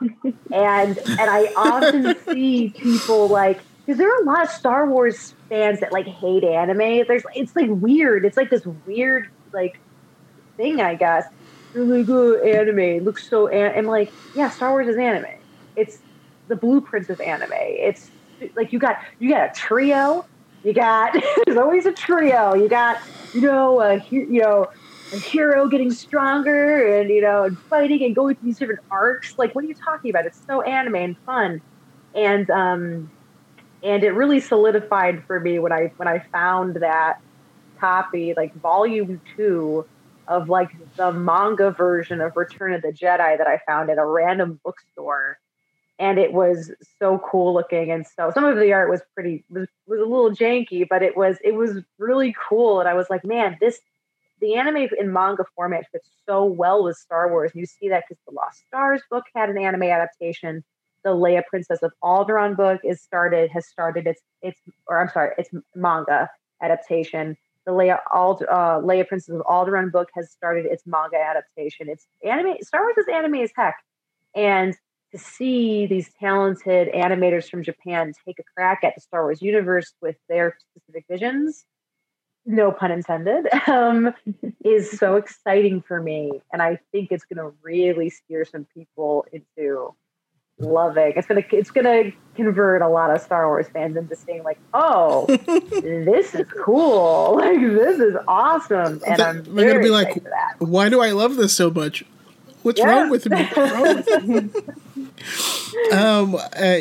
Element brings out that also the chosen one trope is very well ingrained in anime. Yeah. Yeah. So you did mention the Obi-Wan show. And I was curious if you were aware that Anna Graves is casted to be in the show. Anna Graves is the voice actor that played Satine in the Clone Wars. Oh no, I didn't know that. Oh no. No, I'm not ready. No, we don't know that she's coming back as Satine specifically, but it seems like a waste to not. And she looks. She's coming back as Satine. She looks like Satine. If you see what Anna Graves looks like. Sorry, I had to sneeze. So yeah, we might get some interesting content with that as well. I always wanted an Obi-Wan Satine book. Like that's what I thought Master and Apprentice was going to be by Claudia Gray, and it wasn't. And that's totally cool. I love Master and Apprentice. I love Claudia Gray, but that's what I thought it was going to be. And I was like, so when it didn't turn out to be that, I was like, oh, okay, but like, where's my Obi-Wan Satine book? Like, I need this in my life. I am going to be like, I'm not joking. I'm going to start a petition to have Claudia Gray write an Obi-Wan Satine book. I know she wants to. I know she wants to. One more tidbit for you, Mary Lou, is that the High Republic is going to get its first official manga where it's not an adaptation. It is a High Republic manga. Very interesting. They're actually getting some of, the best manga writers to put together an original story in manga format. So that'll be exciting as well. Definitely check it out, yeah. How about you, Caroline? Anything you're looking forward to? Yeah, so many. You guys already listed so many. The Lando series I'm really excited for. Love Lando. The Obi-Wan series, I'm really excited just to get more of the original trilogy characters. Hopefully they make appearances. And then lastly, I wasn't super into The Mandalorian until the last episode, and I was mind blown. So I'm really hoping they have a little baby Ben Solo, and maybe in the background we can have the Solo family. And seeing more of Luke would be amazing. So I'm really excited for that next season. Oh, and then I forgot about this. The Bad Batch. So I worked at a talent agency last year, and one of our clients is voice acting in that. So I knew about it for years before. So I'm really excited for it to finally come out. Take a look at that. So I wasn't excited at all for the Bad Batch, because the arc was good, but it wasn't great in my opinion. Mm-hmm. And then they showed the teaser for it, and I was like, oh my god, how is this everything I've ever wanted? We've never seen the other side of Order 66, right? Yeah. So this is crazy time. Finnick is in it, and I don't know. And hopefully they run into Quinlan Voss. I need that to happen. Quinlan Voss is a Jedi that survived Order 66. Okay. I need to know what happens to him because he fell in love with Asajj Ventress. He fell to the dark side. Ooh. He has a really complicated story. Is a really interesting character. I was hoping he would come back to save Grogu. Although, if I'm recommending books for you, Caroline specifically, I actually would recommend Last Shot as I'm rereading it right now because it's actually 3 time periods at the same time. It is like a modern story of Hondo.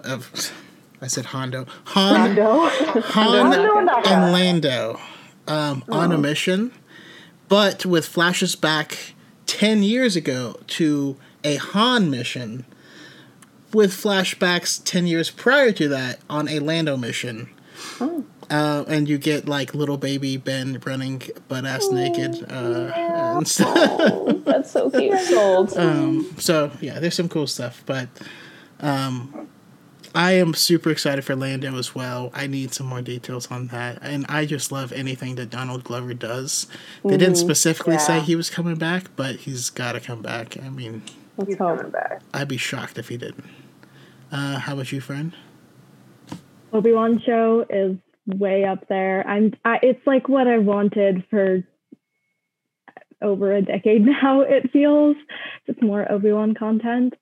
But also just extremely mixed feelings, extremely cautiously optimistic about the Ahsoka show because since I was 13 years old, Ahsoka has been my favorite Star Wars character, the light of my life, just like owning my heart and my soul. And I am so excited and I am so nervous.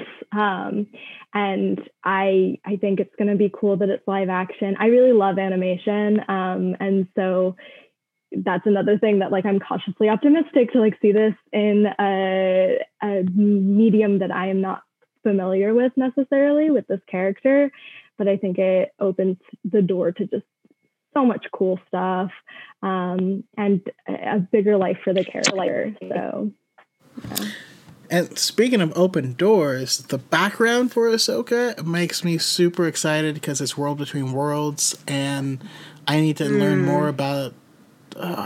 There's so much deep lore that's being promised here, and that's why I say my answer changes every time because when Kathleen Kennedy said, "Oh yeah, Hayden Christensen is reprising his role as Darth Vader," and you're like, "Wait, what?" Like I thought I was expecting flashbacks, but no, Darth Vader. I'm stoked for that.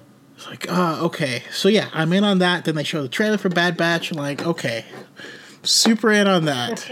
I love anime, so I'm super in on that. I love like the Force and deep lore and stuff. So Ahsoka is obviously in, and as well as the Acolyte, which is a new happens at the tail end of the High Republic. So it's a time period we've never seen before. It's going to be a whole bunch of dark side stuff. And who knows? I mean, she may end up running into Darth Tenebrous, which becomes Plagueis' master, which becomes Palpatine's master, or whatever. There's a lot of possibilities. Then, of course, we have Patty Jenkins coming through, Taika Waititi's coming through, Kevin Feige's coming through. Like, just... There's so much. It's going to be so great. It's going to be epic. I remember talking when you had asked me, Coco, on the lightsaber episode, you were like, well, what do you want? And I was like, I don't know who I need to sacrifice a go to get Darksider content. And now we're getting it in the Acolyte. I'm very excited for it. I'm like, oh, finally. God. Something that isn't just the Jedi and Yoda lecturing me into my grave. Like, oh, thank God. I love Yoda. There's a lot of awesome stuff to look forward to. But yeah, I mean, thank you guys so much for the conversation. Like, this was just an awesome group with just varying backgrounds, and I don't know. I feel lucky that I get to like talk to all these like different and unique people about these topics, and like I'm just a random dude that loves Star Wars, and you do this every episode. You're always Thank you for having us. Thank you so Thank much. you so It's much. so sweet. Yeah. But I mean it every episode. I'm shocked every episode. I'm shocked that there's people in chat right now that like are watching and enjoying this, and people like enjoy watching. And I can't wait to have each and every one of you guys on for future episodes. But Love that. I wanted to go around and see if you guys have any closing thoughts, and also where can we find you and your content. And also, this is kind of new. I'm throwing this in last minute, but I really appreciate that, like we are 4 very different people with very different backgrounds that can just enjoy being fans and not have to like fight each other for like who's the biggest fan or whatnot. So along with that, I want to hear what do you guys think that we need, the fandom needs, if you have any thoughts. Sorry for throwing that audible on you. So to reiterate, if you have any closing thoughts, where can we find you and your content, and how can we do better as fans? And I'm going to go to Mary Lou first. Okay. Closing thoughts. Well, one of the things that I was thinking a lot about was, and Fern just brought this completely to the forefront of my mind even more, was the fact that like how Fern talked about how like she became familiar with her sexuality not through the lesbian relationships of Star Wars, because there are none, but through kind of the implication of the gay gay relationships with men.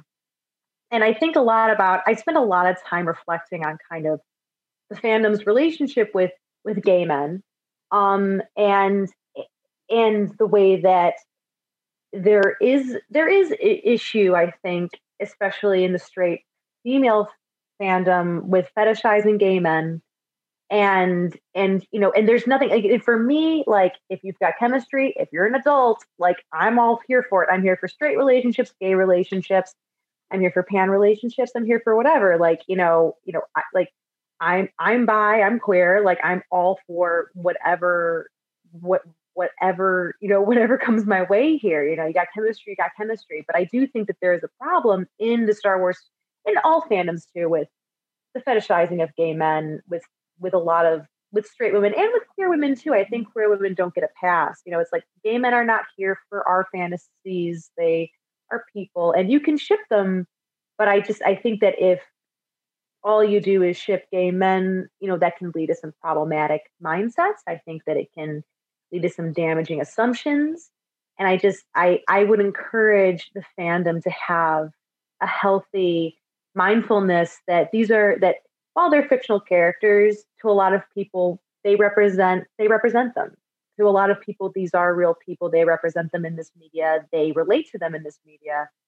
And it's good shipping is fun, and romance is great, but also to remember that like these, they aren't just objects, and that they might what these people mean to you might mean something else to someone else, and just to treat all ships with respect and fun, and yeah, but also to the fact that we didn't really talk about non-canonical relationships. It's no secret that Rayla was modeled after, Bastila and Revan. That's very kind of well known.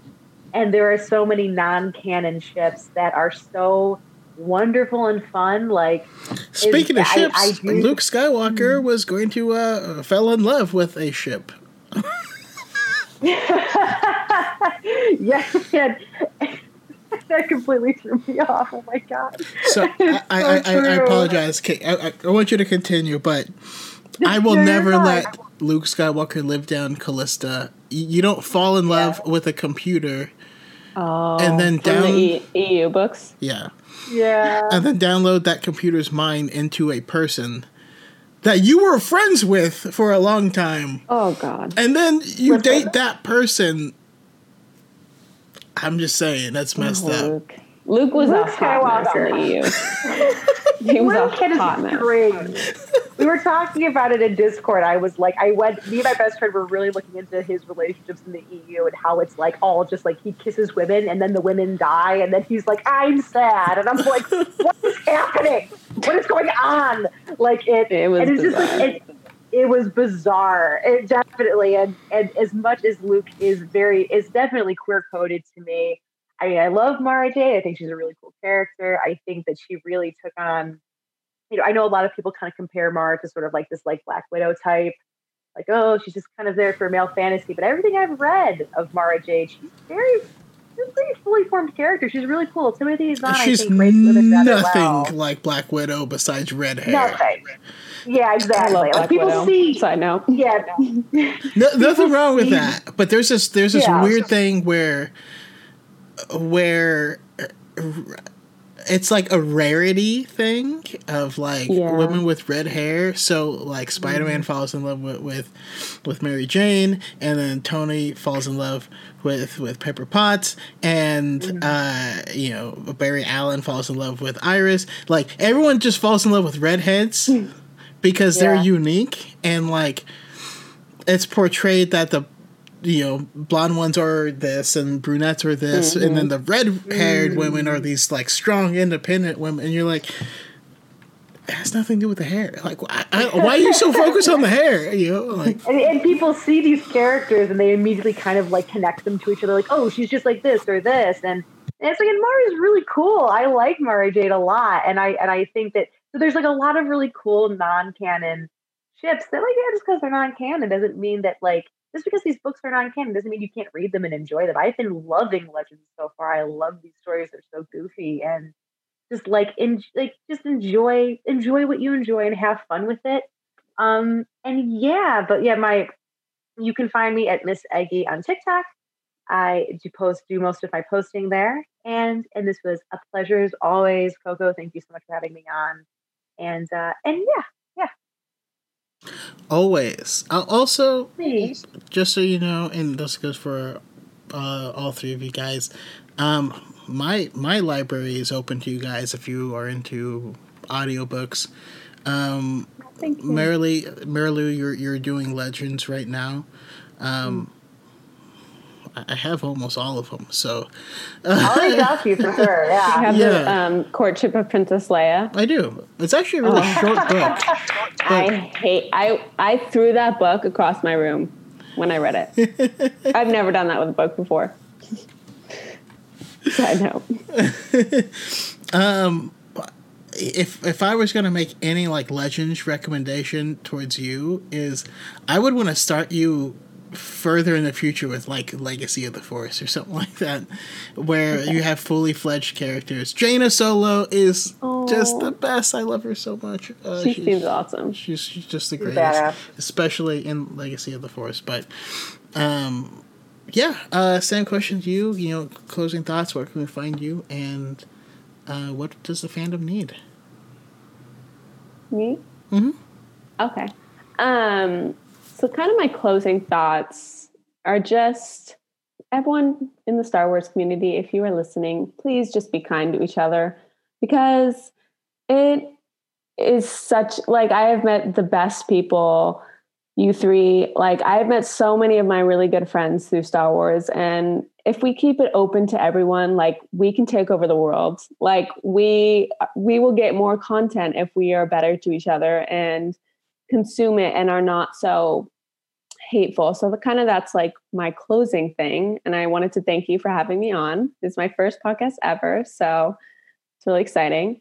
And then I do use TikTok and Twitter. So my TikTok is Simp for the Solo Boys with a 4, Simp 4. And then my Twitter is similar. It's Simp for the Solos. So yeah, I would love it if people could follow me on there. Awesome. Love it. And I love your content. B, you're the reason I'm doing this episode. You mentioned it during your live that I hopped into, and I was like, I gotta do that. We've just, how have I not talked about this? There's not a lot of podcasts on the romance in Star Wars. I've looked.